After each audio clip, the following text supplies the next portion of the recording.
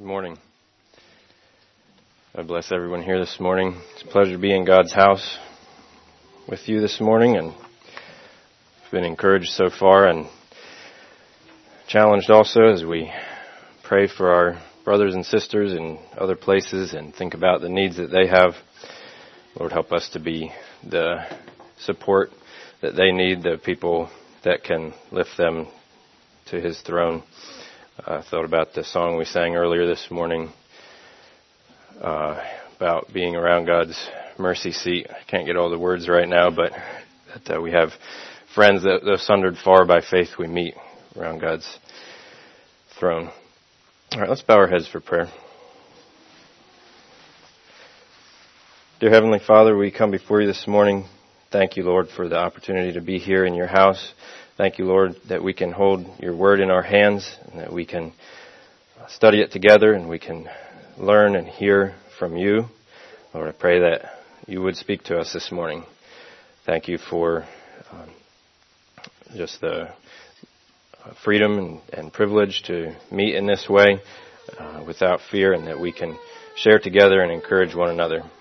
Lord, I pray that you would bless our time of studying your word and help everyone to receive something that will be a blessing to them and that we can take away with us and be better servants and people in your kingdom and honor you and glorify you by our lives. I ask you to be here with us again. In Jesus' name, amen.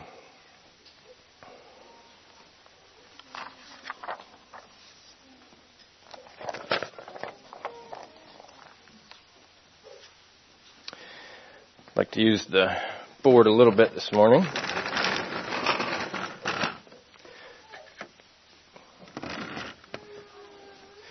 Just going to write the title here.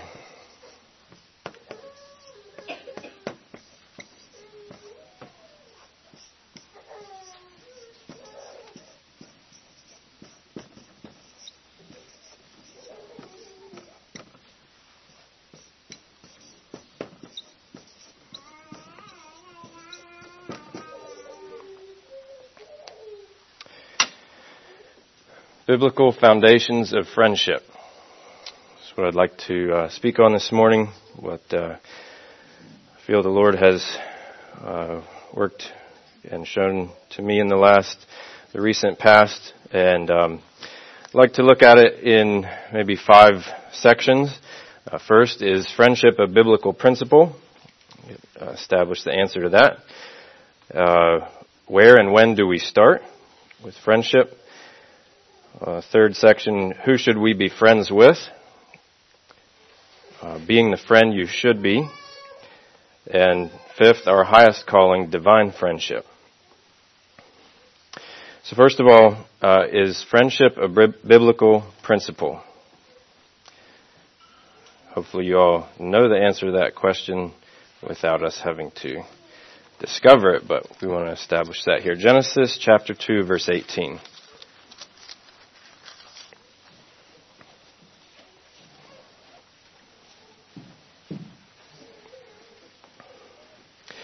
And the Lord God said, "It is not good that man should be alone. I will make and help meet for him."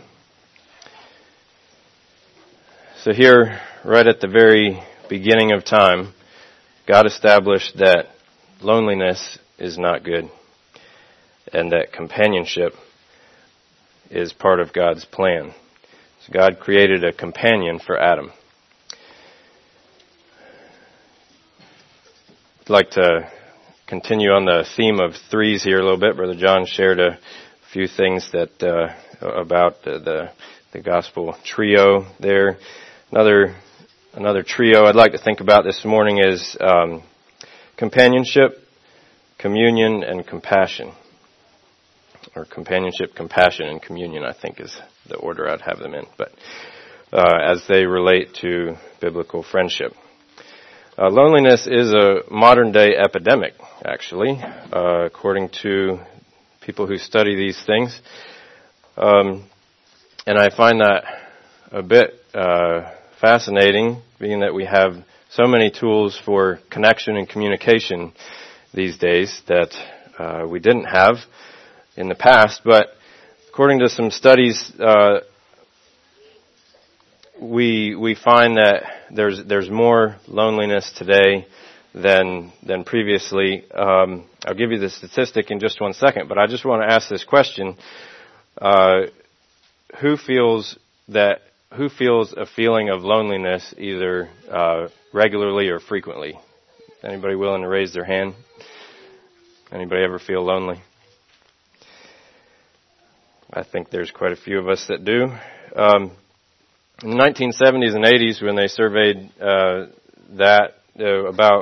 there was between 11 and 20% of Americans who said that they felt lonely regularly or frequently. And now, 2016, it was 40 to 45%. So over twice as many people feel loneliness today than 40 years ago. And that's almost half of people that said that they feel lonely regularly. Now, some of us that didn't raise our hands, maybe we'd raise our hands if I said we feel lonely every once in a while. But friendship, Exodus chapter 33, verse 11. I'd like to show again here where God supports and demonstrates the idea of friendship. Exodus 33:11 says, "And the Lord spake unto Moses face to face, as a man speaketh unto his friend. And he turned again into the camp, but his servant Joshua the son of Nun, a young man, departed not out of the tabernacle." And then it continues with the conversation that God and Moses had. So there was communication right there between God and Moses, and this was speaking as unto his friend. So the communication between a man and his friend was something that was understood and established at this point in time. And we'll talk a little bit more later about how God speaking with Moses was an example here of that. The transcendence between our relationships and our friendships being able to go between natural and supernatural even. But the communication, communion, I'd like to think of those terms there as part of this, the threesome of companionship, communion, and compassion. And communion means common union, or things in common, things similar, similar interests, similar situations, similar desires. We all know that we feel a connection with someone when there's a similarity, when there's a one heart. Or maybe it's just similar circumstances. Maybe you meet someone new and you find out they were from the same town that you grew up in as a child, and there's an instant connection that you can communicate about, talk about. So it's another pillar of friendship there, the communication, communion. Proverbs chapter 17, verse 17. I have to read a short verse there. I think we all know this verse, even the children. "A friend loveth at all times, and a brother is born for adversity." So the third thing, compassion, I'd like to consider as a third pillar of friendship. Sympathy and empathy, rejoicing together, sorrowing together, helping and supporting each other. You know, that's something to a challenge to overcome sometimes when we're separated by many miles, like we discussed here this morning. How do we support? How do we comfort one another when we're not able to be there with them? But that's what friendship does. Friendship finds a way. I'd like to read a verse or two of this song. It talks about Jesus as a friend. "Jesus, what a friend for sinners. Jesus, lover of my soul. Friends may fail me, foes assail me. He, my Savior, makes me whole. Jesus, what a strength in weakness. Let me hide myself in Him. Tempted, tried, and sometimes failing, He, my strength, my victory wins. Jesus, what a help in sorrow, while the billows over me roll. Even when my heart is breaking, He, my comfort, helps my soul. Hallelujah, what a Savior. Hallelujah, what a friend. Saving, helping, keeping, loving. He is with me to the end." So that song represented the elements and the pillars of friendship that we discussed here very well, and how Jesus fulfills that for us. And how can we be a friend like that to others? I'd like to think just a little bit more about how Jesus established this principle of friendship in John chapter 15.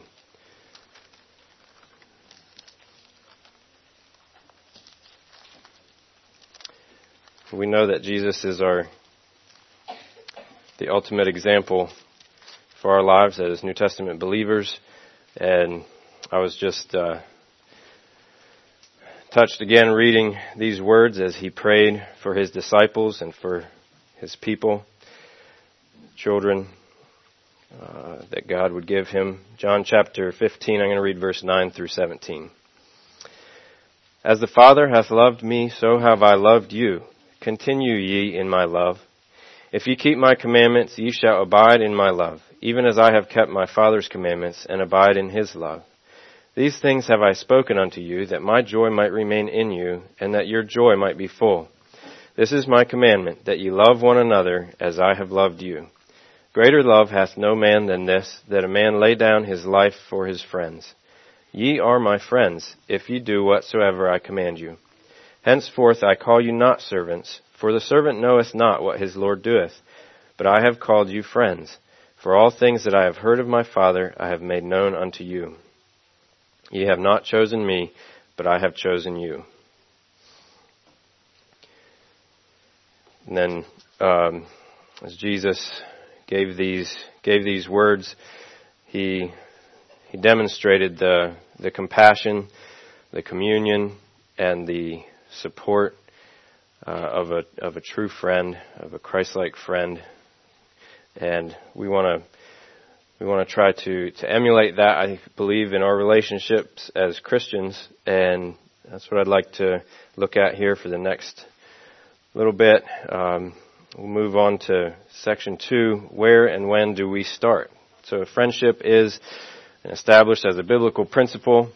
When do we start with friendship? So I believe that the qualities of friendship can be taught and caught and practiced as soon as a child is old enough to communicate, as soon as they're old enough to communicate with others. This can be even before they walk and talk. Those of us with little children, those who are familiar with little children, know that attitudes and actions can start very, very young, even as children learn to be content or to share in those things.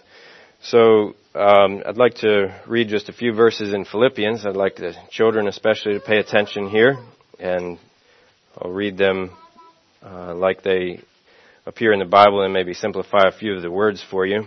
But you children can begin to practice friendship as the Bible teaches it here. Philippians chapter 2, verses 1 through 5. If there be therefore any consolation in Christ, if any comfort of love, if any fellowship of the Spirit, if any bowels and mercies, fulfill ye my joy, that ye be like-minded, having the same love, being of one accord, of one mind. Let nothing be done through strife or vainglory, but in lowliness of mind let each esteem other better than themselves. Look not every man on his own things, but every man also on the things of others. Let this mind be in you, which was also in Christ Jesus. You know, Jesus showed us that he loved us more than he loved himself. He loved us so much that he gave up everything that he had in heaven, and he came to earth and lived with us on earth, lived with man, and gave and gave and gave of himself while he was here, even to the extent of giving his life. If you remember over in John, we read the verse that says, the greatest love to show is giving your life for your friends. But children, especially verse 3 and 4, it says, let nothing be done through strife or vainglory, or let nothing be done with fighting or with pride, but in lowliness of mind or humility, let each esteem other better than themselves, or put others first. Look at the benefit that you can be to someone else before the benefit that you can be to yourself. The things that you would naturally take for yourself because you want the best, offer them to others. Verse 4, look not every man on his own things, but every man also on the things of others. It's about looking for ways you can bless other people. And the blessing that you receive by blessing others is greater than the pleasure you might receive if you think you would receive if you take the best for yourself. So I have just a little acrostic for you children to help remember 3 things that you can do to remember for how to be a good friend.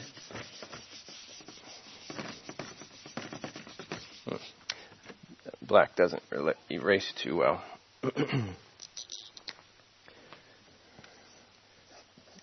So, be kind, freely give, and first think of others.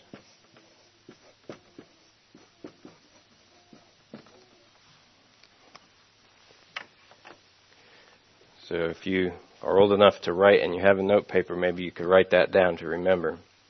I've got 2 short examples in the Bible of people who did this.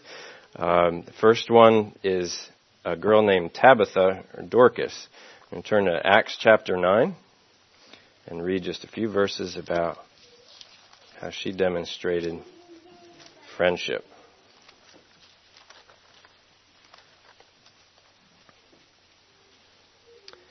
Acts chapter 9, verse 36. Start reading there. And it came to pass in those days that... I started in 37, sorry. Now there was at Joppa a certain disciple named Tabitha, which by interpretation is called Dorcas. This woman was full of good works and alms deeds which she did. And it came to pass in those days that she was sick and died, whom when they had washed they laid her in an upper chamber.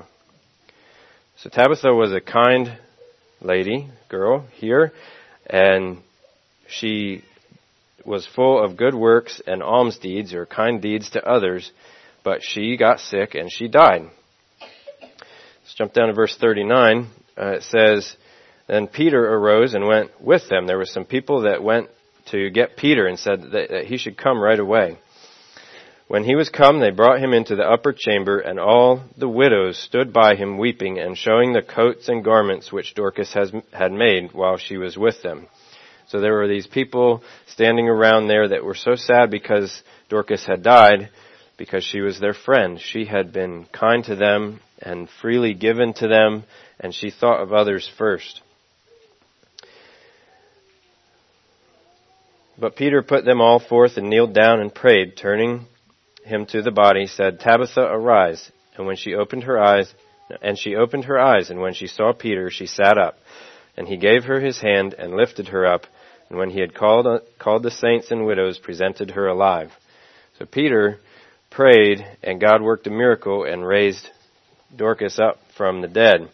And I just had to think, I wonder if there would be people there asking for Peter to come quickly, or if Peter would have gone and raised her from the dead if Dorcas had not been a good friend and a kind person that made those friends with others. So she's a good example that you can remember of friendliness. And one other, I don't think I'll turn to it for sake of time, but it's the boy that shared his lunch with Jesus.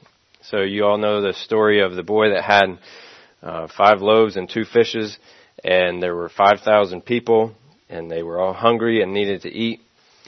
And you can think about how that little boy, he practiced all 3 of these things. He was kind, and he freely gave of his lunch, and he thought of others first. I'm sure he was hungry too, just like all the rest of them, and he could have just said, well, boy, I sure am glad I have my lunch to eat. But he thought of others first, and he said, I'll share what I have. And then you see how Jesus multiplied that and fed 5,000 people. So when we follow the the way that Jesus wants us to be friends with others and to give and to share, He can make it even more than we're able to hand out. He can multiply our efforts. All right, so moving on to number 3, who should we be friends with?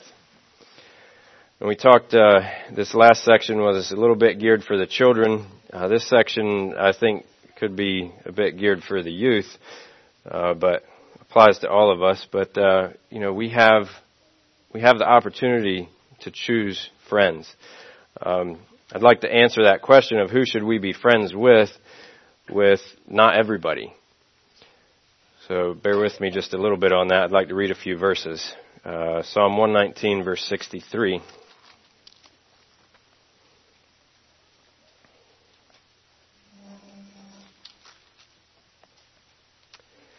I am a companion of all them that fear thee, and of them that keep thy precepts. Proverbs 13, verse 20.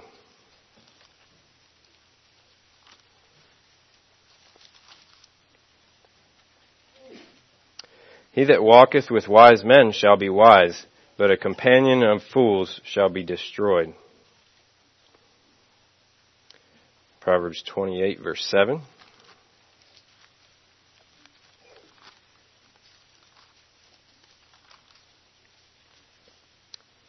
Whoso keepeth the law is a wise son, but he that is a companion of riotous men shameth his father. And verse 24 of the same chapter. Whoso robbeth his father or his mother and saith, it is no transgression, the same is the companion of a destroyer. So we see a few examples there of the groups of friends or the friends that you choose and how they can be selected and how they can influence your life and actions.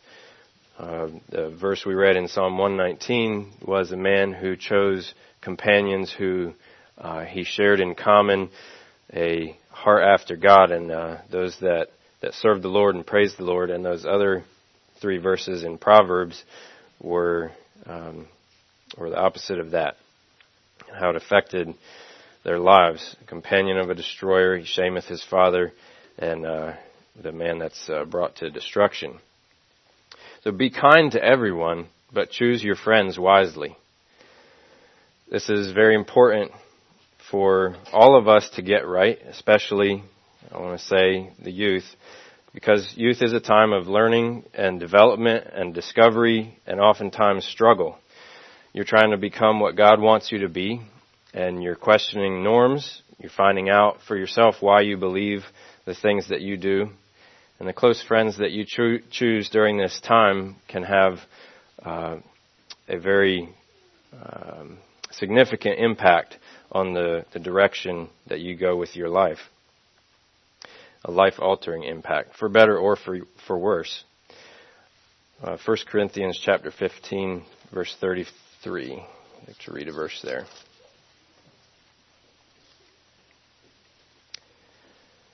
Be not deceived. Evil communications corrupt good manners. Here's that communication pillar of friendship. And I don't know how many times it's been said in the history of the world that somebody would say, well, I just want to be their friend and hope to influence them to do what's right. I know that they're not a good friend necessarily, but I want to try to help them. It says, be not deceived. That's not the way it works.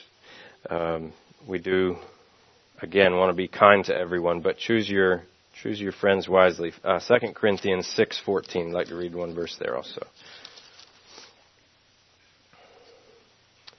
Be ye not unequally yoked together with unbelievers. For what fellowship hath righteousness with unrighteousness? And what communion hath light with darkness? And we oftentimes look at this verse about in relation to marriage, but that's not necessarily the only thing it's talking about here.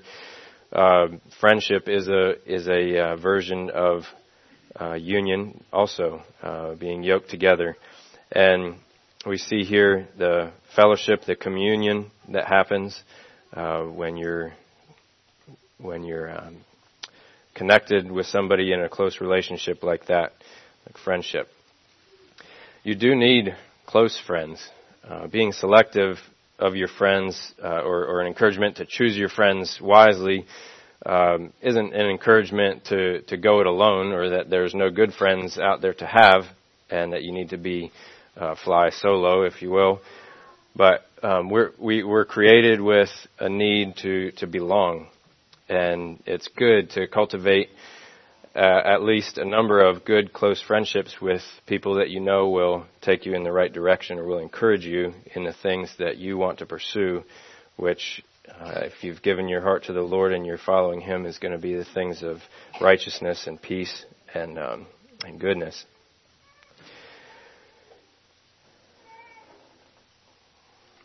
You can't be close friends with too many people. So the tendency might be to try to be friends with everyone, and in the context of the way I'm using the word friends here, you can't be close friends with everyone. There's the social media fallacy that's affected the way we think about that, possibly. You can have a social media account and have hundreds or maybe even thousands of friends. Well, they used the term friends there, but those are not really friends. Do we know how to be real friends anymore? We don't want the world system to take that away from us by changing the perspective and the definition of friends. I have a little quote here. Somebody trying to apply the principles of Facebook friends to real life and how well that works. So I'm trying to make friends outside of Facebook while applying the same principles. Therefore, every day I walk down the street and tell passers-by what I have eaten, how I feel at the moment, what I did the night before, and what I will do later and with whom. I give them pictures of my family, my dog, and of me gardening, taking things apart in the garage, watering the lawn, me standing in front of landmarks, driving around town, having lunch, and doing what anybody and everybody does every day. I also listen to their conversations and give them a thumbs up and tell them I like them. And turns out it works just like Facebook. I already have 4 people following me, 2 police officers, a private investigator, and a psychiatrist. So I'm afraid that our society has affected the way that we make friends and who we consider friends. There's things that can be good about staying connected and keeping people in the loop, but I don't know if you noticed as I read through that, but one of the things that I noticed was how many times, or basically all the time, it was all about me. I'm going to show you what I'm doing, and a picture of me here, and a picture of me there, and what I just ate, and that kind of thing. That's not what true friendship is about.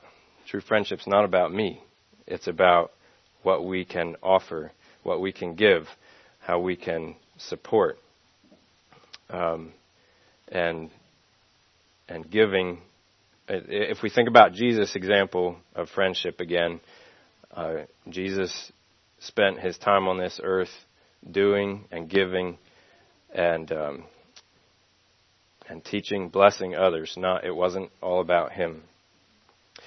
So we do also have Jesus' example of this. If you're doubting my theory that you should choose close friends and that you can't be friends with everyone, Jesus chose 12 men to be his close friends, to be his inner circle of friends. He knew that in the confines of his human body, he couldn't be close friends with everybody in the world at one time. He chose those 12 disciples as his close friends, and even out of those 12, he had several closest friends. Does anybody know who his closest friends were? Any names come to mind? Peter, James, and John. Right, those were the 3 that came to my mind as well.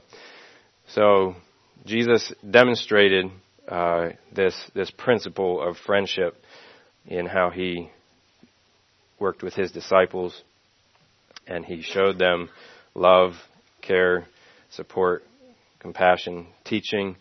He also told them things that were hard for them to hear. And a true friend will tell you things that might be hard for you to hear. A true friend will stand in your way when they know you're going in a way that you shouldn't go. So we don't want to just choose friends that will agree with us on everything that we want to choose friends that agree with us on what we're pursuing in life, but that if we get off that course, that they won't just nod their head and pat us on the back as we go, but that they'll help us stay in line with our righteousness and our righteous pursuits. There's a phrase in the world that's been used in some campaigns against drunk driving that say, "Friends don't let friends drive drunk." Now, here maybe we should say, "Friends don't let friends drink." But friends will stand in your way when they know that there's something that's going to harm you, or that's a bad choice or a wrong direction. So be that kind of friend for your friends. Be willing to tell them and show them when they need to adjust their course. So I'd like to move to section 4, being the friend that I should be. I think that this certainly applies to the youth, but I think also more specifically like to focus on adults, those of us who are working on relationships maybe that have been established for years and years, and maybe needing to be open to new relationships when the Lord brings those into our path. What kind of friend should I be? So what are some of the traits of a true friend? This first one is not rocket science, but friendliness is one of the traits of a friend. Accessibility, humility, compassion, vulnerability, servanthood. These are all traits of a true friend. And when do we exercise those traits? I think that should be something that we exercise every moment of every day with every opportunity that we have. Is it always appreciated? No. Does it always turn out right? No. Does that mean that we shouldn't always behave that way? No. I have a friend that years ago was driving down a rural Georgia highway and just minding his own business, as we like to say, and saw a vehicle up ahead on the side of the road with the hood up. Being the good friend and good Samaritan that he is, he practiced these traits of a true friend, and he pulled over and pulled his minivan over there and got out, walked up to see if the people with the car needed any help. So the hood was up there, and there were 2 men standing by the car. He walked up and said, "Hey guys, is there anything I can help you with?" They said, "Oh yeah, there's something under the hood here." They were kind of leaning over under the hood, and he went over there, and about as soon as he got close enough, they clubbed him over the head and knocked him on the ground, and they told him to stay right there, don't move, or we'll shoot you. And so he stayed right there and didn't move. He did start praying, I believe, if I remember the story correctly, but the men went back to his minivan that was still running behind him, behind where they were, and they got in it and took off. And so my friend slowly got up after he was sure that they were gone, and found that he was bleeding profusely from the back of his head, and so he started walking down the road to see if he could find help. And he walked and walked and walked down the road, and I'm sure he looked a bit of a mess, but nobody stopped to see if he needed any help. They didn't stop to see what he needed or what was wrong. But he walked several miles, or at least a mile or 2, I can't remember exactly, and it was able to find a house. Rural Georgia, there's not like Pennsylvania here where there's one every several hundred yards, but he went up to the house and was able to get help. And there's more to the story, but for the sake of this illustration, he stopped and showed the traits of friendship like he should have done, like I believe Jesus would have done, like the Good Samaritan did in the story that we read in the Bible. But it wasn't met with a reciprocating friendship. So the efforts you make will not always be made, will be reciprocated with the kindness and love that you show. That doesn't mean you shouldn't show it. So practice these traits of friendship. And speaking of friends, we have a room full of people here. We're blessed to have some visitors here this morning, but most of us in this room are a brotherhood. We communicate and fellowship and commune regularly. Are we good friends? Can we be good friends? Are we more than friends? Are we brothers and sisters? A friend is someone that circumstances in life can make your paths to diverge, and you may go years down the road and not be as close as you once were. But I think about in the way that the Bible and that the Lord refers to the relationships we should have in the body. He refers to it as brothers and sisters. Are we siblings? Do we view each other as brothers and sisters? When somebody's your sibling, you can't just walk away from them and say, I'm not going to be your sibling anymore. And if you don't like them, you're stuck with them. And you can't leave them behind when they hurt you. You can't say, well, you hurt me, so I'm not your brother anymore. Our parents, we're not born to the same parents anymore. You can't change that. If our Father is in heaven and we're brothers and sisters here, can we have loyalty and friendship with one another that can carry us through hard times? So in the church relationships and in other friendships, one thing to remember is that friends will fail. Sometimes they will. Just like to read a couple verses here. Proverbs 18:24.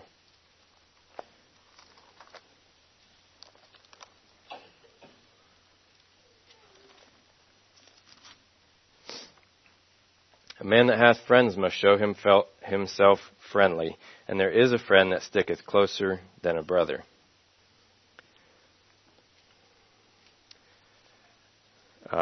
We remember the verse we read earlier in Philippians 2 verse 5. Let this mind be in you, which was also in Christ Jesus.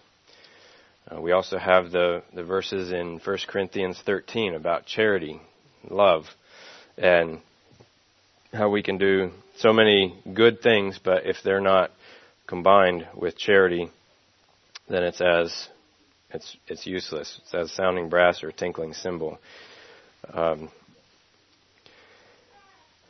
Friendship requires effort. Reach out, speak first, make a move.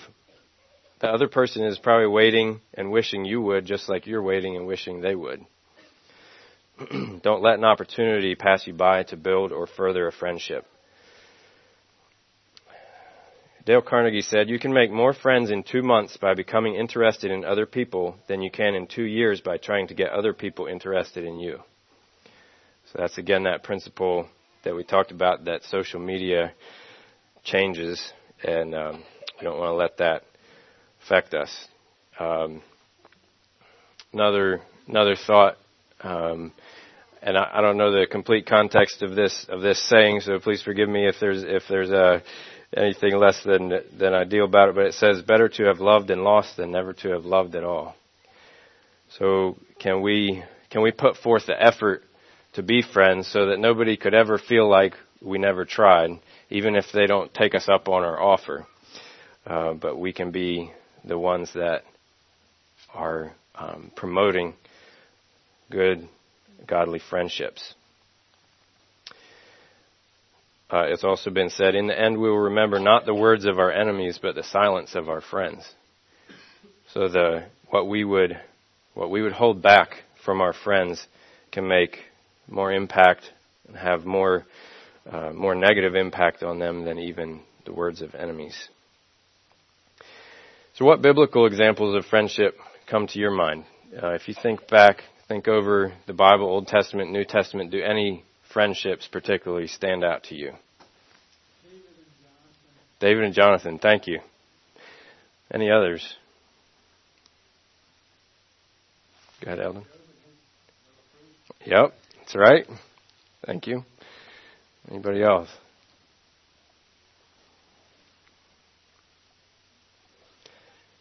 Okay, well, those were a couple that I had thought of as well. David and Jonathan. Oh, back there, Jesse.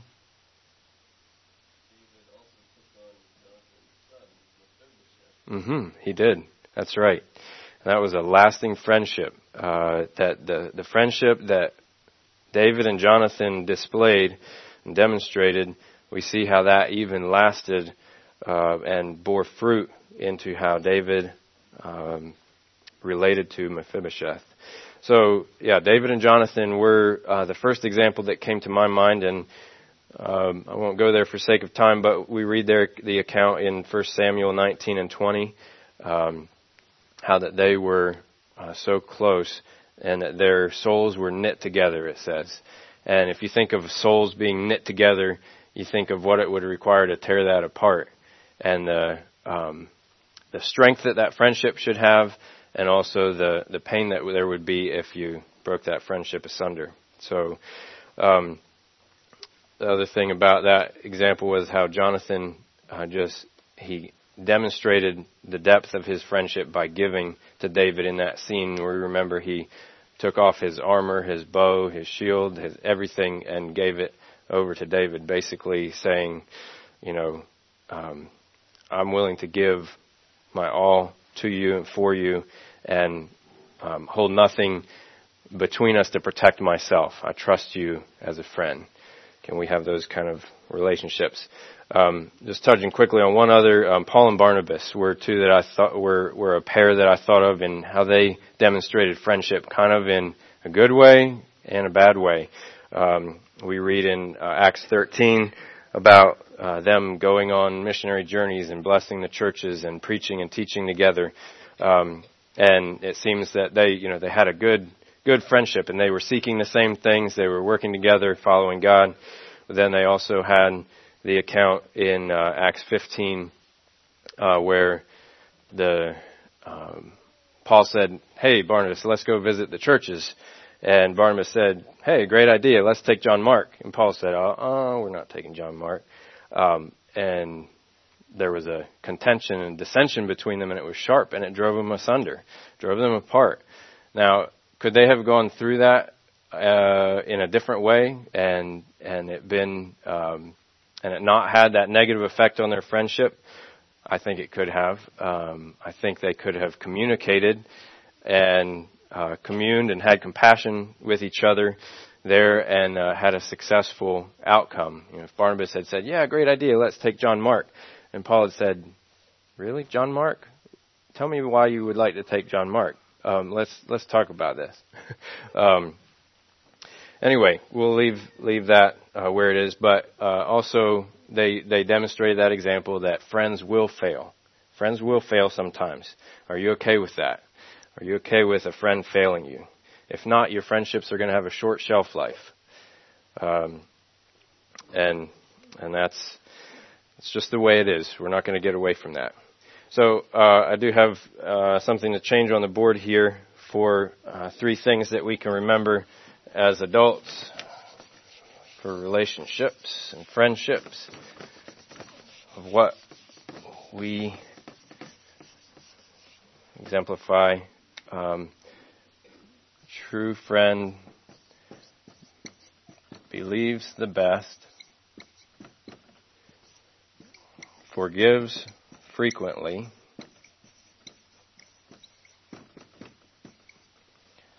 and my mind's drawing a blank, and I can't find it on my notes. There it is. We focus forward. So when those failures come, we work through them, and then we focus forward. We move ahead. I've said it before. There's a reason your windshield is 98% larger than your rearview mirror. We want to keep our eye on the road ahead. We want to keep our eye on where we're going. Doesn't mean we can completely erase our memory of the past, but we want to leave it in the past and focus forward. All right, last point, number 5, our highest calling, divine friendship. Isaiah 43, verse 1 through 7.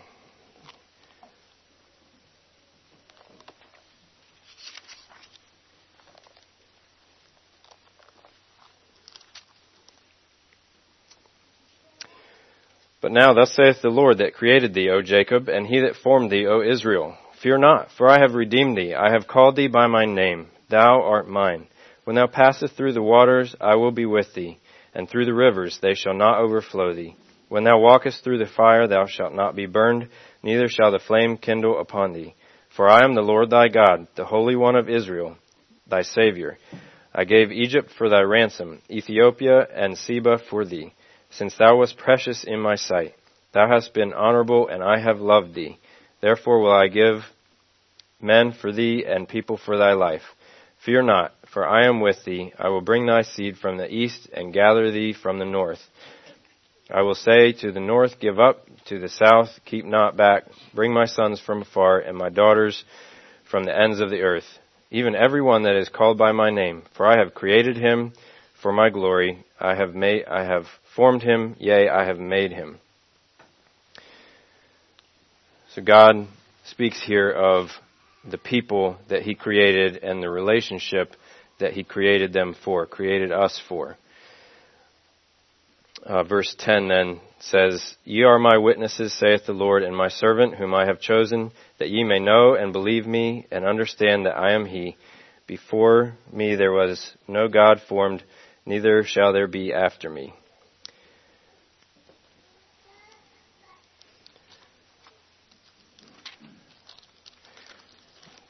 Look for one other verse here.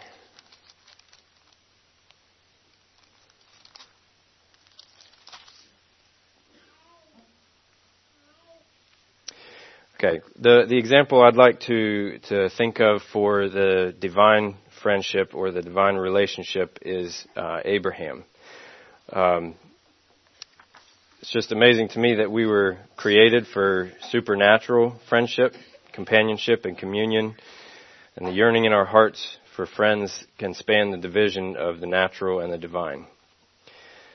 So there were a number of men in the Bible that I thought of that demonstrated this relationship. Abraham, Moses, Job, Enoch, Elijah, Jesus, Peter, John, Paul, and others. But there's a couple verses here real quick about Abraham. 1 Chronicles chapter 20, verse 7.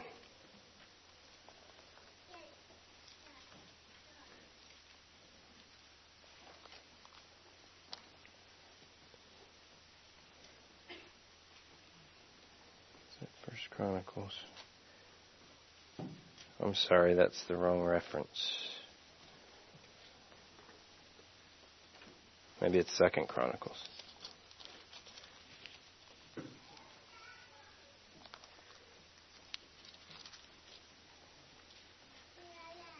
Yes, 2 Chronicles 20, verse 7. Art not thou our God, who didst drive out the inhabitants of this land before thy people Israel, and gavest it to the seed of Abraham, thy friend, forever? How would you like to be called God's friend? One more verse on this. James chapter 2, verse 23 says, And when the scripture was fulfilled, which saith, Abraham believed God, and it was imputed unto him for righteousness, for he was called the friend of God. So what made Abraham the friend of God?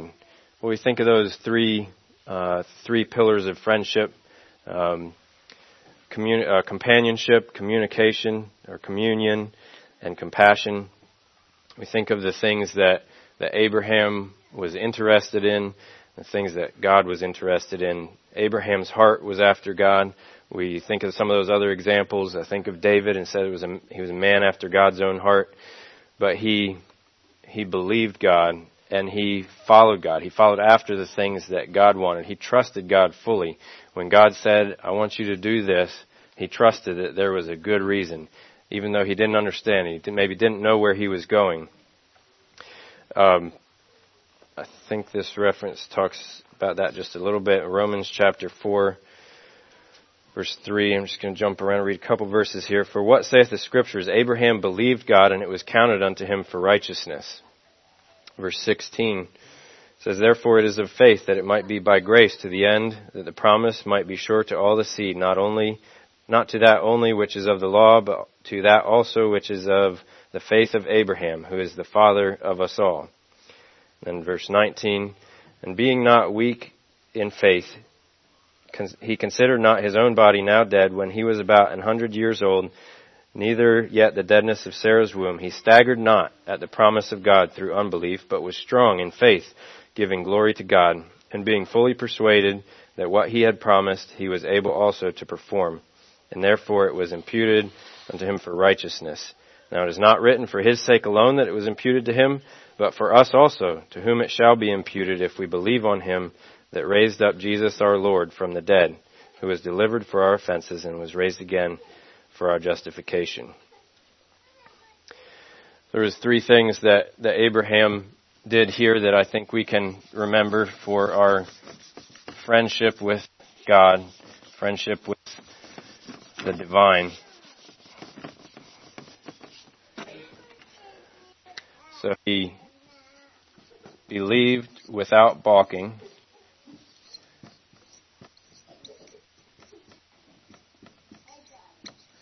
He followed without fear.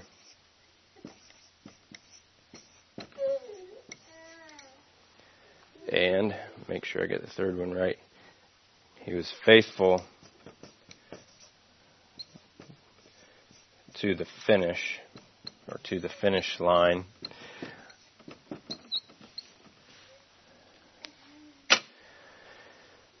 That's how Abraham worked out his friendship with God. Being faithful to the end reminded me of Hebrews chapter 12, verse 1 through 3. It talks about being compassed about with so great a cloud of witnesses. Thinking back a little bit to this concept of being friendly with everyone, but having some close friends, the benefit that can be. That verse there, it says, we're compassed about with so great a cloud of witnesses. So we're running the race. It says, looking unto Jesus, the author and finisher of our faith. So our closest friend. If we keep our eyes on our closest friend, Jesus, you think about, I've heard stories different times of maybe an athlete or a young person running a race, and maybe they fall and they want to give up. But when they look up and see their father or their mother cheering for them and telling them to get up and come on, or their coach, whatever it is, then they get up and finish. They continue and finish the race. So we want to keep our eyes on Jesus and have that close friendship with him. Just like to read one short letter here. Dear friend, how are you? I just had to send you a note to tell you how much I love you and care about you. I saw you yesterday as you were talking with your friends. I waited all day hoping you would want to talk with me also. As evening drew near, I gave you a sunset to close your day and a cool breeze to rest you, and I waited. You never came. Oh yes, it hurts me, but I still love you because I'm your friend. I saw you fall asleep last night and longed to touch your brow, so I spilled moonlight on your pillow and face. Again I waited, wanting to rush down so we could talk. I have so many gifts for you. My tears were in the rain. Today you looked so sad, so all alone. It makes my heart ache because I understand. My friends let me down too and hurt me many times. But I love you. Oh, if you would only listen to me. I try to tell you in the blue sky and in the quiet green grass. I whisper it in the leaves on the trees and breathe it in the colors of the flowers. I shout it to you in the mountain streams and give the birds love songs to sing. I clothe you with warm sunshine and perfume the air with nature's scents. My love for you is deeper than the ocean and bigger than the biggest want or need in your head. Oh, if only you knew how much I want to talk and walk with you. We could spend an eternity together in heaven. I know how hard it is on this earth. I really do. And I want to help you. I want you to meet my Father. He wants to help you too. My Father is that way, you know. Just call me, ask me, talk with me. Oh, please don't forget me. I have so much to share with you. Your friend, Jesus. So we can choose friendship with God. We can choose God to be our closest friend. So let's do that. We have the opportunity, and Jesus is just waiting for us. So I thought of the words of this song: constantly abiding, Jesus is mine. Constantly abiding, rapture divine. He never leaves me lonely, whispers oh so kind, I will never leave thee. Jesus is mine. So we looked at whether friendship is a biblical principle, and it is. And we looked at when we should start with that.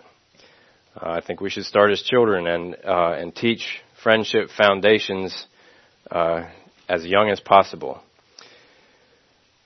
Choose your friends wisely, and do have close friends, the right kind.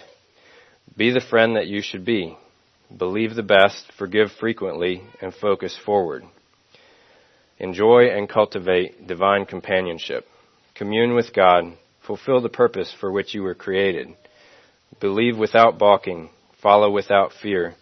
And be faithful to the finish line. God bless you.